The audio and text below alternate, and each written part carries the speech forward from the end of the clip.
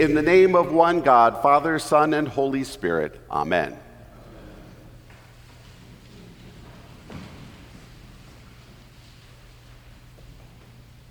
When I lived in Los Angeles, it was always around this time of the year, at the beginning of the network TV season, that it was common to get a phone call from a studio recruiter inviting you to come and watch a new TV show and give your opinion about it.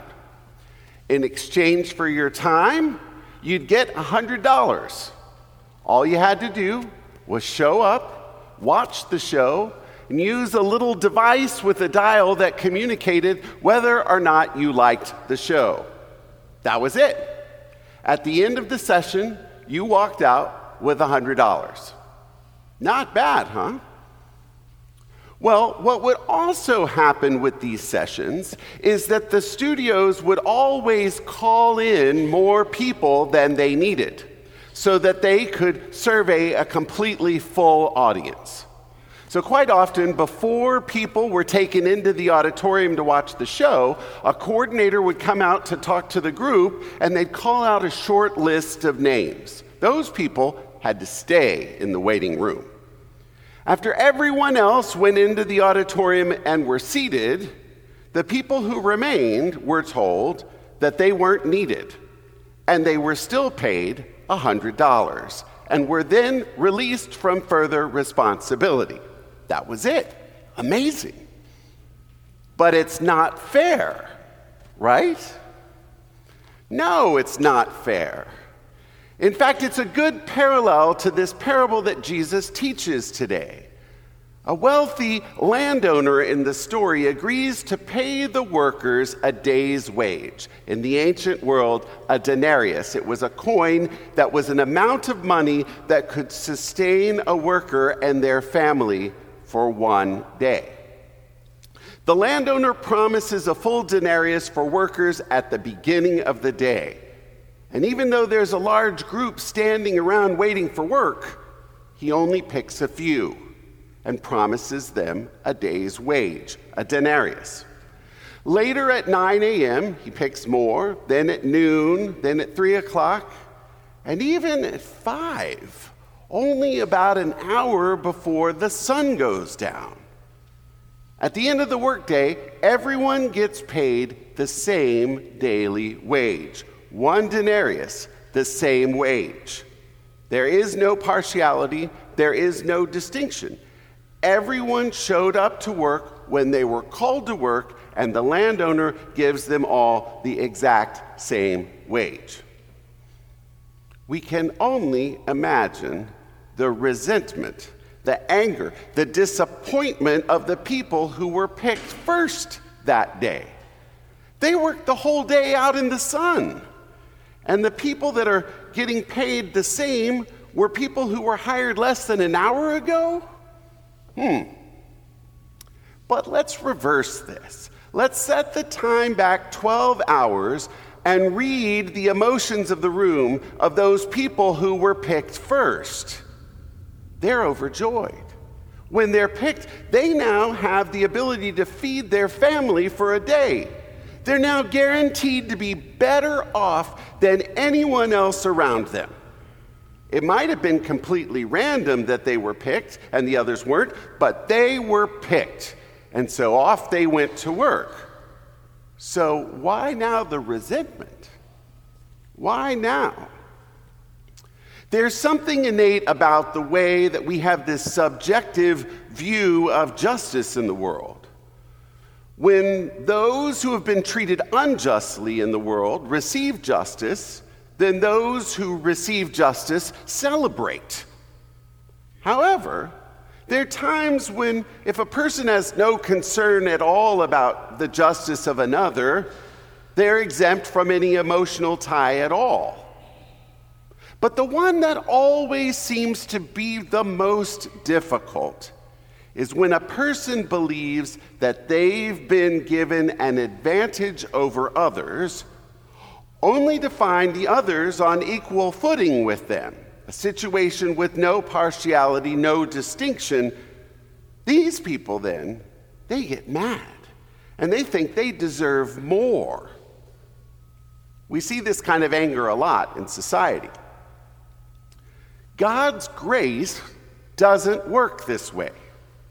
God is a never-ending font of love, belonging, mercy, grace, and justice. All of them. We are not like that. But God is a never-ending font of love, belonging, mercy, grace, and justice. None of those blessings ever end. This manner of being, this property about God, is something completely different from how we view the world. And as a result, our justice becomes subjective. Our love becomes conditional. Our sense of belonging can be random. Our ability to be merciful might depend on our mood. Our ability to be gracious might happen one day and then the next day it won't. But God's love, belonging, mercy, justice, and grace are constant, and they go on forever. God's generosity and Jesus' vision of the kingdom of heaven sees potential in us. Just as God has been generous to us, God invites all of us to be generous to one another in all things. Even though the workers in this first group thought that they had been treated badly, the landowner paid the remaining employees the same wage so that no one's kids went to bed hungry at night. The landowner was thinking about the entire economy in the Greek sense of the word. That is about the whole system of everything, literally thinking about the entire household of society, of God's family. In Jesus' words, the kingdom of God. The author John Claypool writes that it is the landowner's generosity, not his concept of fairness, that accounts for his actions. And we're all called to learn from him and do likewise. Living in this spirit of generosity is often countercultural. But we've seen glimpses of this happening before. We've done it before, showing no partiality, no distinction, just being generous. Like when we buy backpacks every summer for the students of Garfield School. We go above and beyond at times to help out. Like in the time of the pandemic, this congregation made a specific decision to establish a benevolence fund that offered help and restoration to anybody in economic distress. And then we do things like champion the issues of our day that are sometimes considered too edgy, too controversial, too difficult to discuss.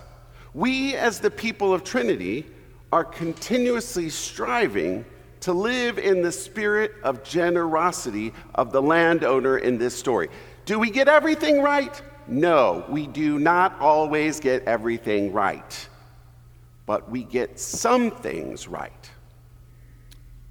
Back to the author John Claypool. He tells this really interesting story about an old rabbi telling a parable about a father and his two sons. The father teaches his sons all that he knows about farming, and then the father dies. The sons decide after the father dies that instead of splitting the land, they'll work together. They'll work as partners, and they'll divide the harvest right down the middle each season. And through their life, that is exactly what they do. Now, one brother gets married and has 8 kids, and the other remains single. One night, during a particularly bountiful harvest, the single brother thinks to himself, "My brother has so many more mouths to feed than I do. He needs more of this harvest than I do. But he is so insistent on fairness that he won't accept more of it. I know what I'll do. I'll take some of my portion and put it in his barn at night so he can have more for his family. That's what I'll do." But around the same time, the married brother starts thinking, God has given me everything, and my family is doing great. My brother needs more of this harvest so he can save for his future. He is too fair to renegotiate to me, so I'll take some of my harvest and place it in his barn when he isn't looking. So one night, when the full moon was out, both brothers come face to face, each on their respective sneaky mission of generosity. The old rabbi who tells this parable said that even though it was a clear night, suddenly a gentle rain began to fall. Do you know what it was? The rabbi asked. It was God weeping for joy because two of his children had gotten to the point of it all. They discovered that there is true joy to be found in sharing what we have with God and with others. Sharing in lavishly generous and abundant ways without distinction, without partiality, sharing lavishly. The landowner in Jesus' parable did this to all of his workers. And God does this for us every day of our lives. God is a never-ending font of love, belonging, mercy, justice, and grace all the time for everyone, without partiality, without distinction. Even if we feel sometimes that we are those 5 o'clock laborers and we're super new to this spiritual life thing and we're still filled with doubt and we've got all kinds of uncertainty about our faith in Jesus and his way of love. We've got doubts about everything. Today in this parable, Jesus himself reminds us that God will always be present for us because God is always generous, always. God will always bless us no matter what time of the day or no matter what season of our life we make ourselves available. God will be lavishly generous with each one of us, without partiality, without distinction. We will all receive never-ending blessings of love, belonging, mercy, justice, and grace too. And we're called to keep some for us, and we're called to share abundantly with everyone so that these blessings never end. God's generosity confuses us. It overwhelms us. God's generosity confronts us because it's not fair.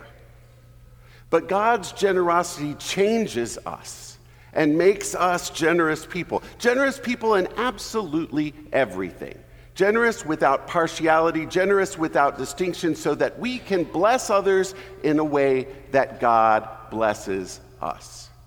We become people like the landowner.